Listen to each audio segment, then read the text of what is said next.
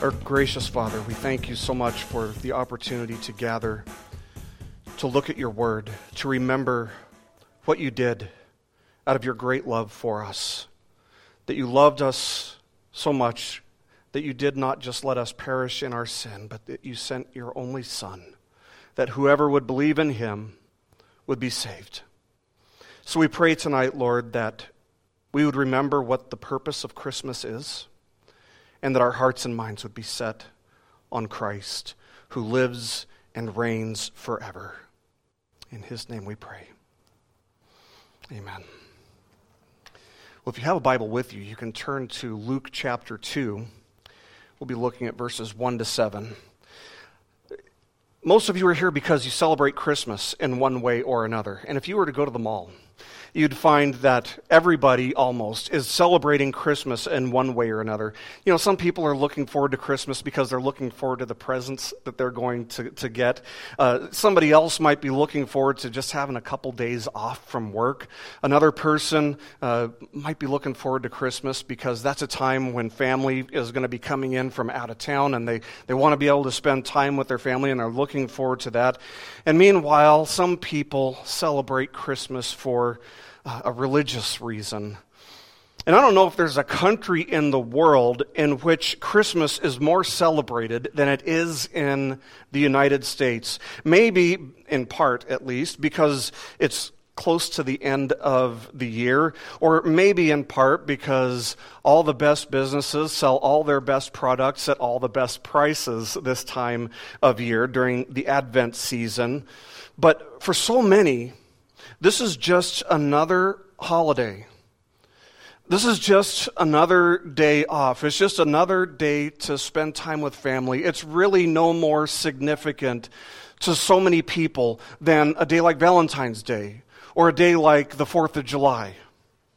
But it hasn't always been that way. See, Advent, Christmas, it didn't start as a secular or pagan holiday. It hasn't always been a time when people focused on material things or consumerism or even family, as much as it is traditionally viewed as a time to remember and to celebrate the Advent, the coming of Jesus Christ.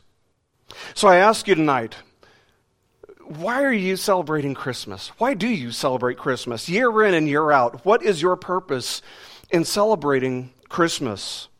You know, in the midst of all the busyness and all the commotion that starts at midnight, or sometimes earlier now, the night after Thanksgiving, how much thought do you tend to give to the real purpose of the season?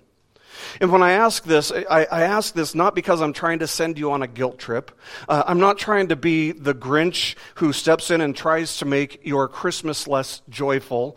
Rather, I'm asking this question in order that your joy would be fuller, that your joy would be deeper, that your joy would be more objective, that it would actually be based on a concrete reality, something real, by asking questions that relate to your priorities and to the thoughts and to the intentions of your hearts. It was the great preacher of yesteryear, Henry Ironside, who said, quote, "The incarnation of our Lord is not merely a doctrinal tenet about which theologians of different schools may hold different views. It is a glorious reality, a wondrous fact, apart from which there could be no salvation for sinful men." End quote. Now, you know, if you ever watch a couple theologians, you will know that they can differ on all kinds of stuff. Even the most theologically sharp, theologically acute theologians can differ on all kinds of stuff. One will say that we should, baptize babies. One will say, we shouldn't baptize anyone until they're old enough to make a profession of faith. One will say that there is a rapture, and another will say there is no rapture. And the list of things that Christians can differ on goes on and on and on. And it's a beautiful thing that, despite having all these different views, these different opinions on different things, both of these two people can equally be reconciled to God and reconciled to one another through the shed blood of Christ, the atoning work of Christ. But there's no disagreement when it comes to Christmas. There's no disagreement about what happened, what we're celebrating. There's no disagreement about the incarnation. There's no disagreement whatsoever among Christians of the historical fact that Jesus Christ, the second person of the Holy Trinity, humbled himself, took on flesh, being born fully God and fully man. We're talking about a foundational, fundamental doctrine of the Christian faith, the doctrine that provides us with the reason that we celebrate today. Because it is a doctrine that would mean our certain doom and our certain destruction if it were not so. The birth of this baby in a manger isn't like the birth of any other baby, because there's never been any other baby who would be born as the Savior of the world, God incarnate. The passage that I would ask us to start out by reflecting on tonight is actually in the Old Testament. It's Micah chapter 5, verse 2, which came about 700 years prior to the birth of Christ, where the prophet Micah said, "But as for you, Bethlehem Ephrathah, too little to be among the clans of Judah," writes the prophet. "From you one will go forth for me to be ruler in Israel. His goings forth are from long ago, from the days of eternity." It should be with amazement and awe that we see that this baby being born in Bethlehem is none other than the one who, as Micah said, whose going forths are from long ago, from the days of eternity. That's amazing. Veiled in flesh, the Godhead see. Hail the incarnate deity. We can't sing that of any other person in all of human history, by the way. Luke, whose testimony we're going to be looking at a little bit tonight, he's recognized even by modern secular historians as one of the greatest ancient historians. He records the birth of Christ for us. Let's look at verses 1 to 7 of chapter 2. This is what he says. He says, "Now in those days, a decree went out from Caesar Augustus that a census be taken of all the inhabited earth. This was the first census taken while Quirinius was governor of Syria. And everyone was on his way to register for the census, each to his own city.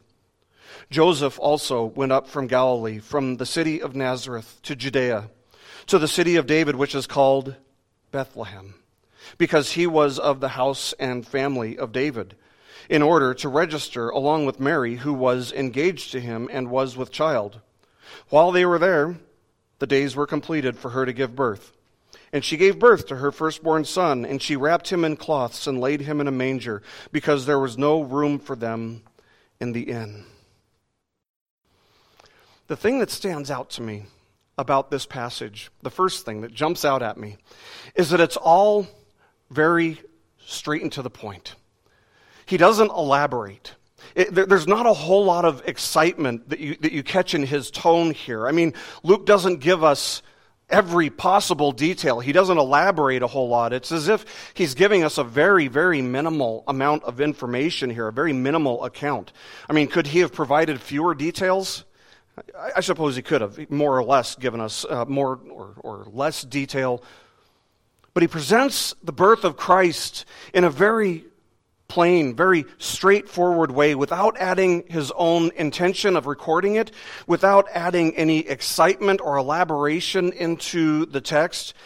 But in an age where fake news is a thing, we should be glad for the way that Luke records this, without any hyperbole, without any exaggeration, no embellishing of it. He just gives us the facts. And if you're wondering what the big deal is, it would seem that you've missed it. It would seem that even in the midst of this plain thing, this plain section of text that seems so ordinary, if you don't see what's so amazing about it, you've missed the most important thing that's ever happened. Because this isn't just a big deal. I mean, President Trump doing something, that's a big deal. The government shutting down for a couple days, that's a big deal. This is not just a big deal. This is everything. It's the Son of God demonstrating the fullness of the love of God to save the people of God from the wrath of God in order that we can have eternal peace and fellowship with God. Amazing. So often what God does on the surface can seem very, very ordinary. When a person comes to faith in Christ for the first time, they might go home, and the people who are often around him might not notice that there's been any change in his life. But in receiving salvation, that person has literally crossed over from death to life. He was dead in his sins. He was unable to please God the day before. But now he's converted. And he's alive. He's got this new nature. He's got this new heart that can respond to God, that can please God. And on the surface, just on the surface level, it seems very plain, very ordinary, very unspectacular. But when you understand what happens in conversion, you understand that conversion is miraculous. It is amazing. This babe in a manger is mysteriously spectacular. He's both fully God, and thus he's all-powerful. He's all-knowing. He's able and qualified to ransom and redeem fallen sinners, being fully God. But he's also fully human, and thus he's able to feel. He's able to hurt.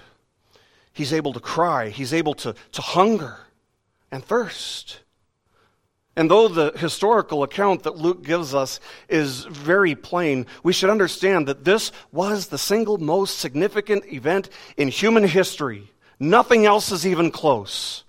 God himself took on human flesh. That alone should give us a deep sense of awe and wonder, shouldn't it?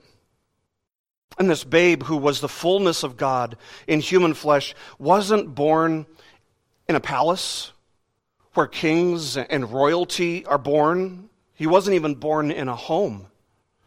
No, he was born in a lowly manger.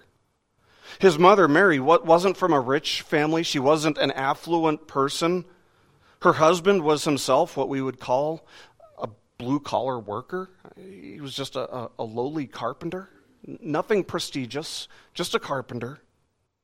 But in all of the circumstances of Christ's birth, I think that the least that we can say in all fairness is that it lacks what the world would call spectacular. It lacks what the world would expect had they known, had they understood that this babe was actually the King of Kings and the Lord of Lords. For them, as far as they're concerned, what they can see as they're looking for a place to stay is it's just another woman with just another baby. It's all very unspectacular as far as the world is concerned. I mean, think about how much hype there is around the pregnancy of Meghan Markle. There's so much hype. There's so much excitement. There's so much speculation. How much more hype, how much more excitement should there be for God himself being born in human flesh? But let's consider not only that God would condescend in the incarnation, becoming just as human as you and I are, but that he would condescend to among the lowest and the poorest elements of the social world. When we consider the conditions and the circumstances that Jesus, our Lord, was born into, it gives us a whole new understanding of what it means to be humble, doesn't it? And this should have a profound effect on our lives. Think about what we are inclined to do. Think about what our flesh is always inclined to do. What do we do by nature?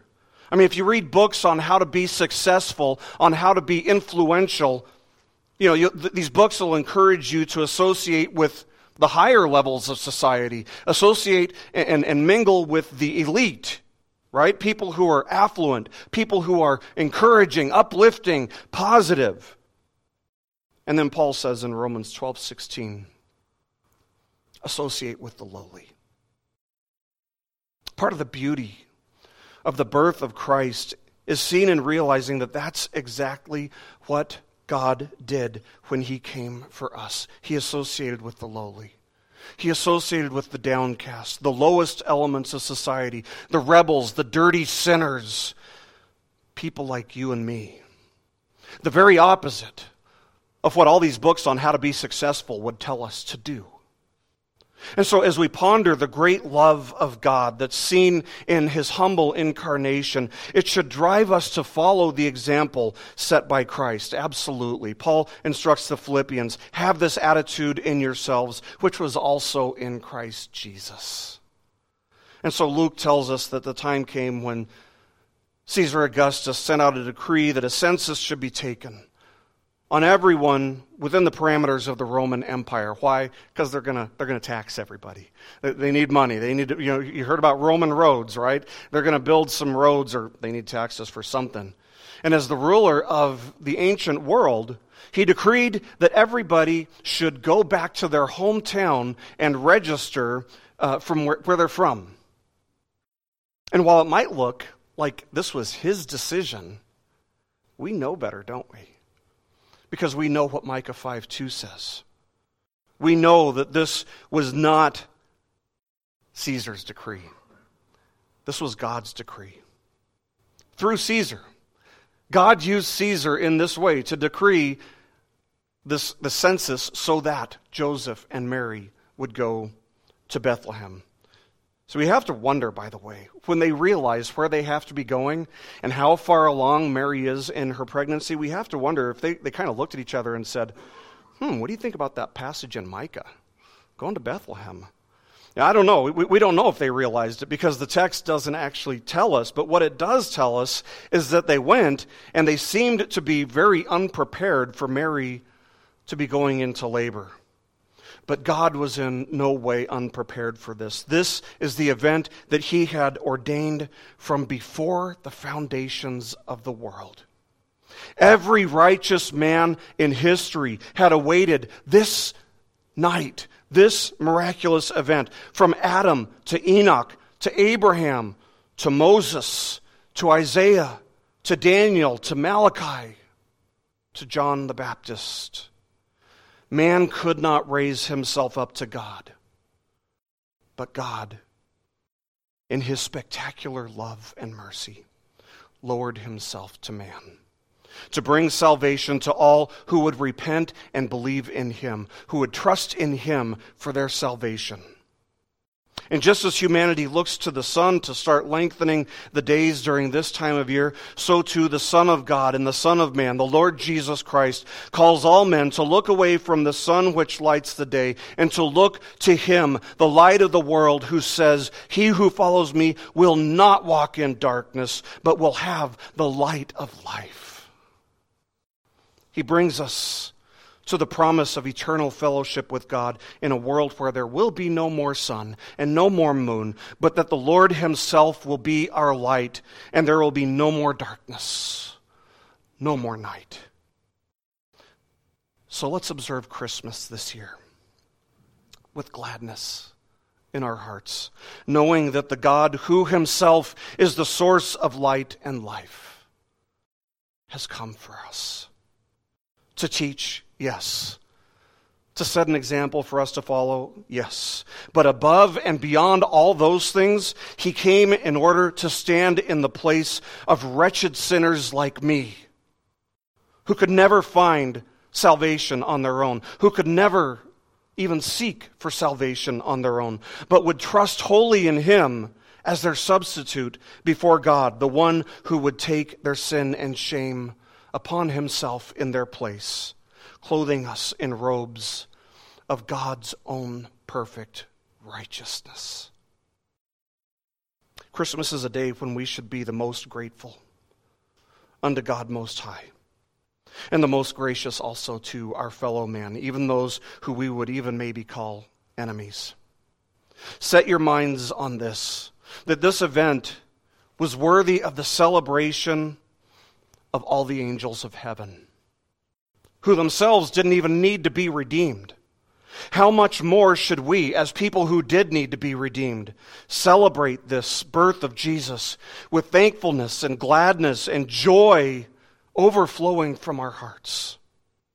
The Son of God demonstrates the fullness of the love of God and the grace of God to save the people of God from the wrath of God in order that we could have eternal peace and fellowship with God. So come, let's adore him. Christ the Lord, peace on earth and mercy mild, God and sinners reconciled. That is what Christmas is all about. It's not just about knowing about Jesus. It is about knowing Jesus and following him.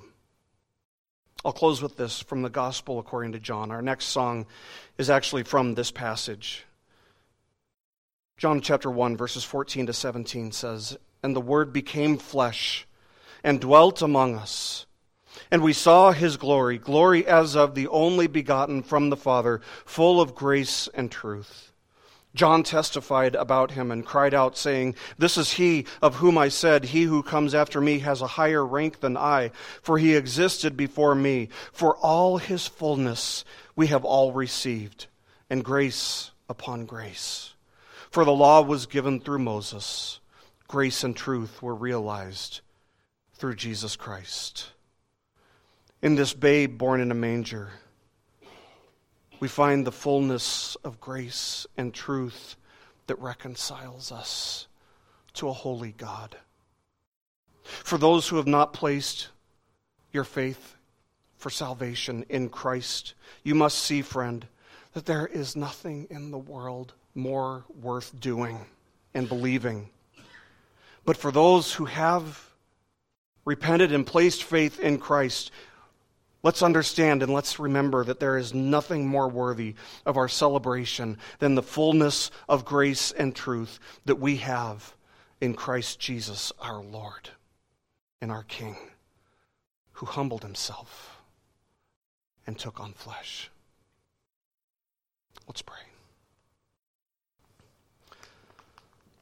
Our most gracious Father, we thank you for a season in which we remember what you did for us in sending Jesus to stand in the place of sinners. And the way that you sent him, Lord, not into a high place, but into the lowest of places.